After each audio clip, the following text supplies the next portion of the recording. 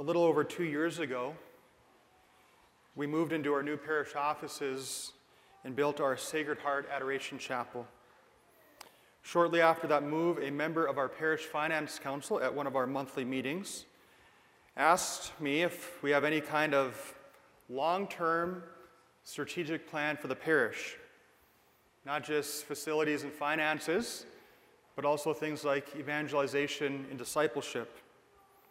I responded very candidly to the question and said, no, not really.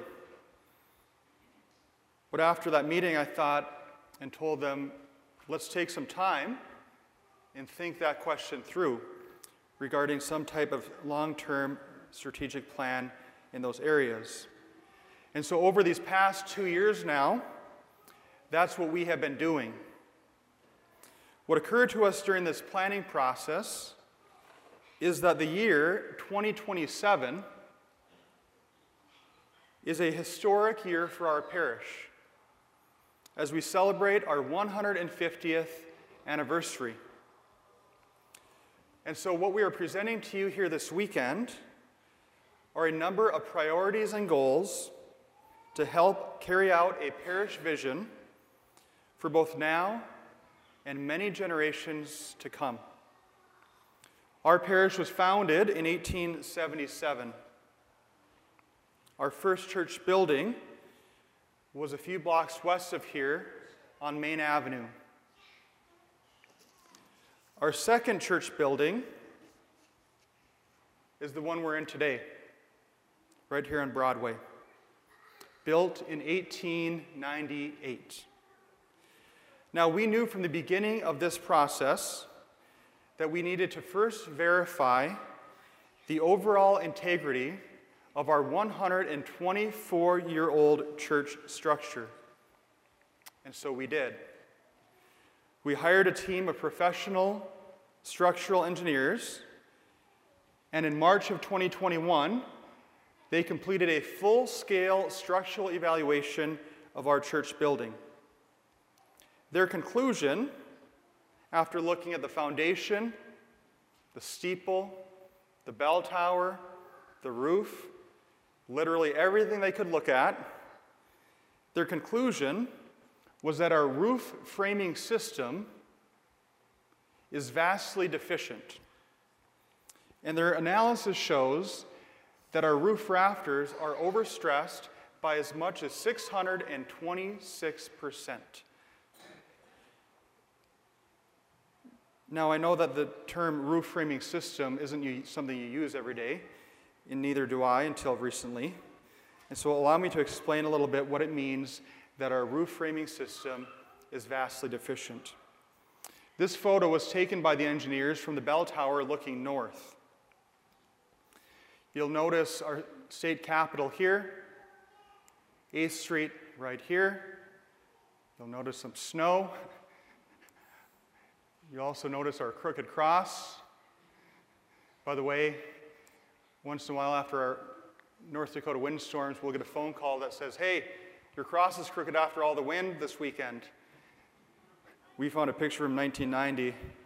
The cross hasn't moved. The wind can't move it. So maybe we'll fix that too. But the point of this picture isn't any of that. The point is to show you this west transept here. This west transept is the roof right above this area.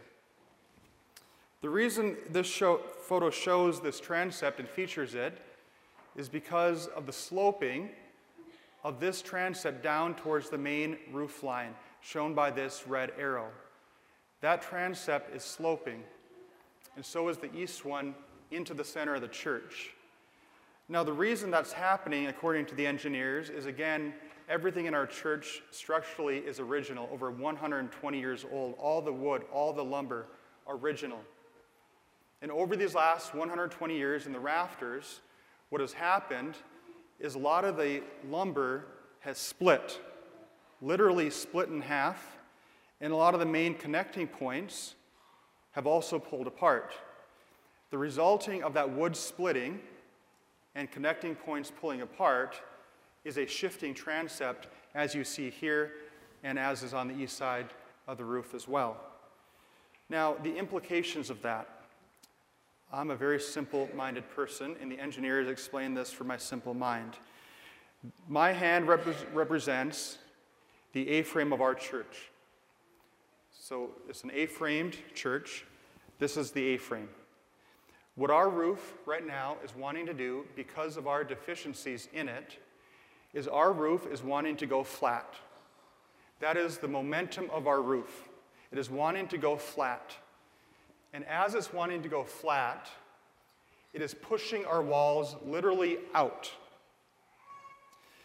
In terms of inside evidence of this pushing, you may have noticed over the years the cracking, for example, throughout the church, most noticeably above our statue of the Blessed Mother right around the corner here. That cracking, again, is from the roof pushing down and pushing out our walls. Now, that's the bad news.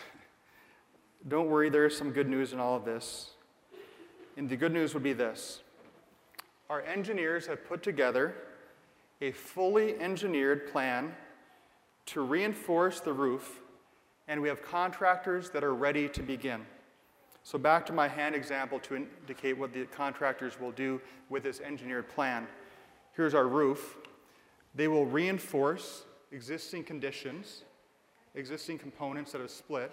They will reinforce that with steel plating and also a cabling system. And so our reinforced roof, back to the example, if you could imagine for a moment taking this reinforced roof off of the top of the church, setting it on the ground, and now because of these reinforcements, the roof no longer wants to go flat. The roof is now self-sufficient and hence taking all the pressure off these walls. That's what this plan is designed to do. Now, most of the work they need to do is up in the attic. You won't even notice it down here below. It's all up in the attic, with 4 exceptions. These 4 corners. This one, that one, that one, and that one, where the transepts connect to the main body of the church. Now, why are those 4 corners not going to be fixed from above? If this is our wall, this is the roof line meeting the wall. Where this connection point is, where the top of the wall meets the roof, this connection point has also been compromised and has also pulled apart. And so part of the plan is to reinforce these very important connections. And the only way to access this connection point, top of the wall, roof line, the only way to access that, to get to it, to make these repairs, is from the inside, is from inside the church. And so part of the plan will be to take down some of the ceiling tile right around where the crown molding is, and also some of the wall finish at the top to give the contractors access to those points and complete this fully engineered plan. Now, once we discovered and learned that repairs would impact the inside of our church, that then led itself to an entirely new conversation. Might it also be the right time to make some updates inside the church? Over our church's history, we have had several renovations. This picture shows the church in 1951. This picture is from the 1970s.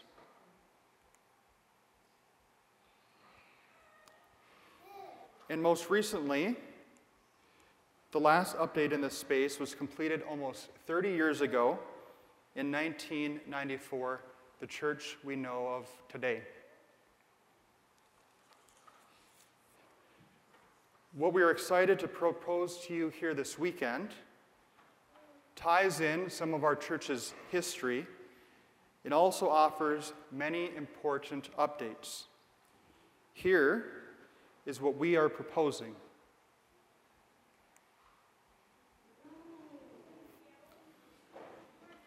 So let me highlight a few things. I know it's a lot to take in. Let me highlight a few things. First, in the sanctuary, way in the back, you'll notice this. This is our back altar / tabernacle. It will replace the current wood and maroon panels that are behind our tabernacle and also allow us to have a crucifix above the tabernacle. I'll show you a close-up so you can get a better idea. It's hard with a 2D image. So this is what that would look like. Now, part of this image, you'll recognize the part in red is part of our original back altar, our original high altar, with the Last Supper scene on front and the tabernacle on top. That is part of the original church. We are keeping that, and we still have it today in the sanctuary. What the contractors will do is keep that and then build everything around it, as seen here, plus add the crucifix above the tabernacle, and that will be in the back area of our sanctuary. Now, out in front of that, where the main altar currently is, will be a new main altar as well, where Mass will be celebrated. So the arrangement of the sanctuary is going to be the same. Main altar where the main altar is, and then this back altar tabernacle where the back area is. Just to be clear on that. You'll also notice in this rendering on each side the restoration of our side altars on the left and right. The Blessed Mother on the left, and so the statue you see there is the original statue from our church. We still have it. It's right around the corner once again. We will keep that statue, and the contractors will build a new side altar for the left side right back behind me. Then on the right side, our Sacred Heart of Jesus statue that we still have that's currently in the back of the church, that will be moved back to its original location for a side altar on the right, back behind the ambo. So those are just a few features, and again, there's much more, and so let me highlight also a few changes that will be made in the back area of the church as well. This rendering will show you them. So a couple points on this. First, you'll notice here a baptismal font. We will be constructing a new baptismal font to match everything else that we have in the sanctuary that will be relocated in its original location as you enter the church from the back. You'll also notice over here our confessional will be expanded to give us more accessibility and a little bit more room. We'll add an additional new confessional back here. You'll still access the church behind there. There's still room, but that's where this new confessional will go. And then up in the choir loft music area, we'll make a few updates as well. Plus a few additional updates just to list them out. First, additional lighting throughout the church. New paint on our walls and ceiling. New flooring. Refinishing our pews and updating our kneelers, a full-color painting of the Stations of the Cross, updating the sacristy, updating the men's and women's restrooms, and also adding additional handicap seating over there now that the baptismal font will no longer be in that location. So additional handicap seating will remain. Now, in order to complete this work and much more, what we are introducing this weekend is a $3 million capital campaign that will allow us to make these necessary roof repairs, as well as complete the restoration of our church. And we've included the restoration of the original 1918 rectory as a priest's residence. So setting a $3 million budget, we believe, will allow all of these things to happen, plus much more. Now, I know this is a lot of information for you here this weekend. So what we'll be providing for you very soon is a 20-page capital campaign booklet that gets into all the details that we don't have time for here this morning about our various priorities and goals. So this booklet will be a great resource for you. I do want to make a couple of important points about our campaign. First, our campaign will be completed in-house, meaning no outside fundraising or consulting firm will be hired. The reason we want to highlight that is we want you to be assured and to know that every gift given to this campaign stays right here, towards these priorities and towards these goals. Second, we're most likely to accomplish our goal of $3 million with 5-year pledges from now out to 2027 when we have our 150th anniversary. So 5-year pledges is how we're encouraging giving towards this campaign. We have developed a traditional campaign pyramid with different levels of giving. Each level of giving shown here in a few moments is a total gift given over a 5-year time period. And I'll walk through that now. So for a $3 million campaign, we have identified a lead gift for this campaign. A lead gift would be $250,000. $50,000 per year. So a gift of $250,000, $50,000 per year. We will eventually need 3 of them to reach $3 million.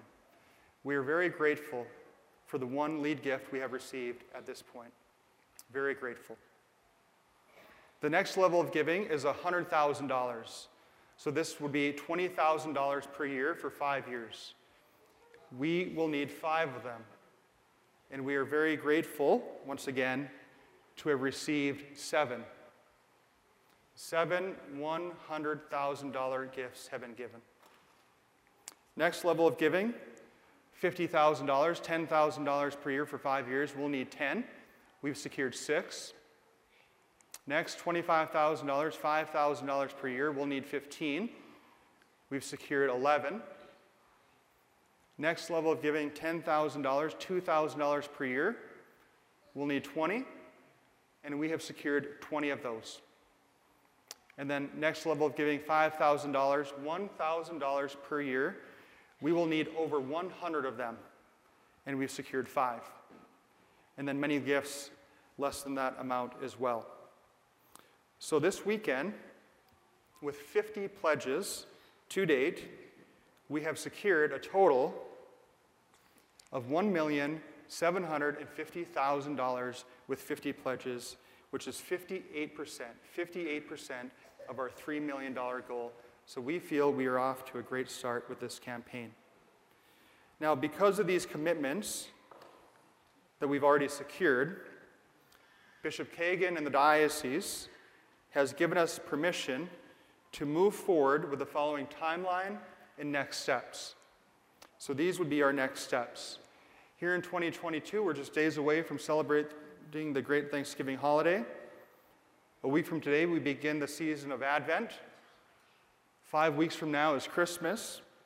We'll get through the new year, get into 2023, and in mid-January, we will begin renovations of the church and making those necessary and important roof repairs. 2 months from now, we will begin. In order to complete our work most efficiently, we will be taking 6 months from mid-January all the way through early July to close the church building to complete this work. During this time, our weekend parish masses will be held at the Our Lady of Victory Chapel on the campus of St. Mary's Central High School in North Bismarck.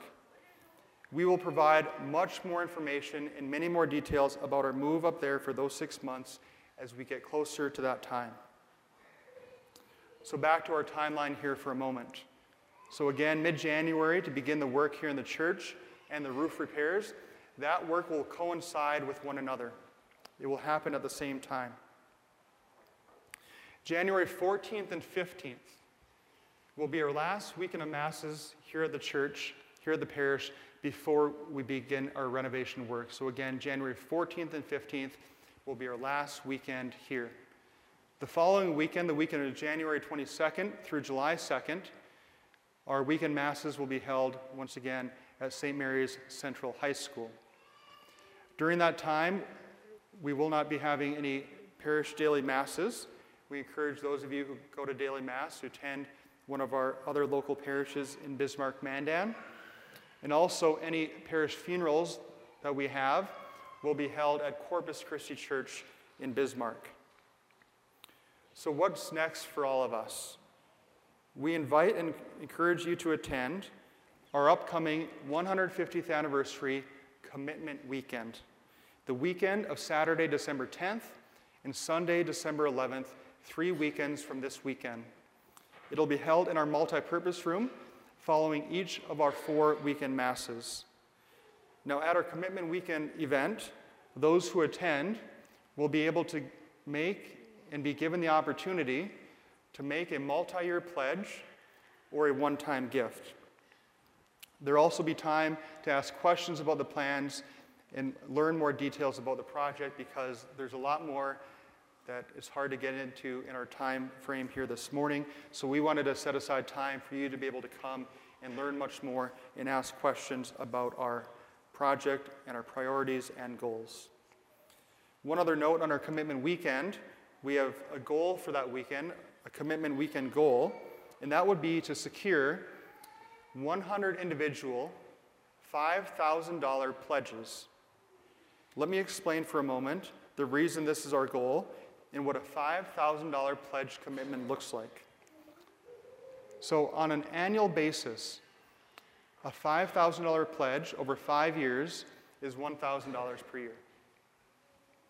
On a monthly level, a $5,000 pledge is $83.33 per month. On a weekly level, a $5,000 pledge is $19.23 per week. Less than $20 per week for 5 years is a $5,000 pledge. Now, the reason we set that as a Commitment Weekend goal is because we firmly believe that we have hundreds of families here at our parish who would be able to make a $5,000 pledge commitment.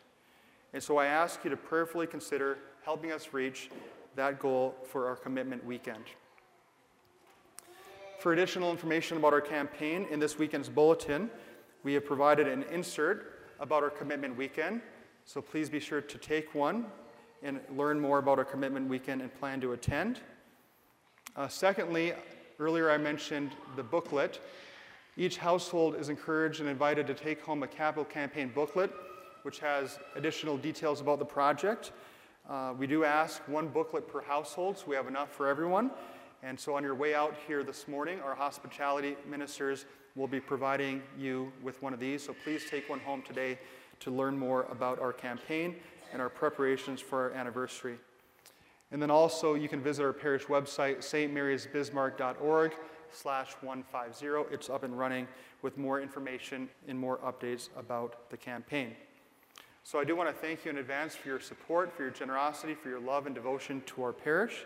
And I also ask a favor of you. I would ask that you please join me in thanking God ahead of time for the many blessings and graces that we will receive both now and in these very exciting years ahead.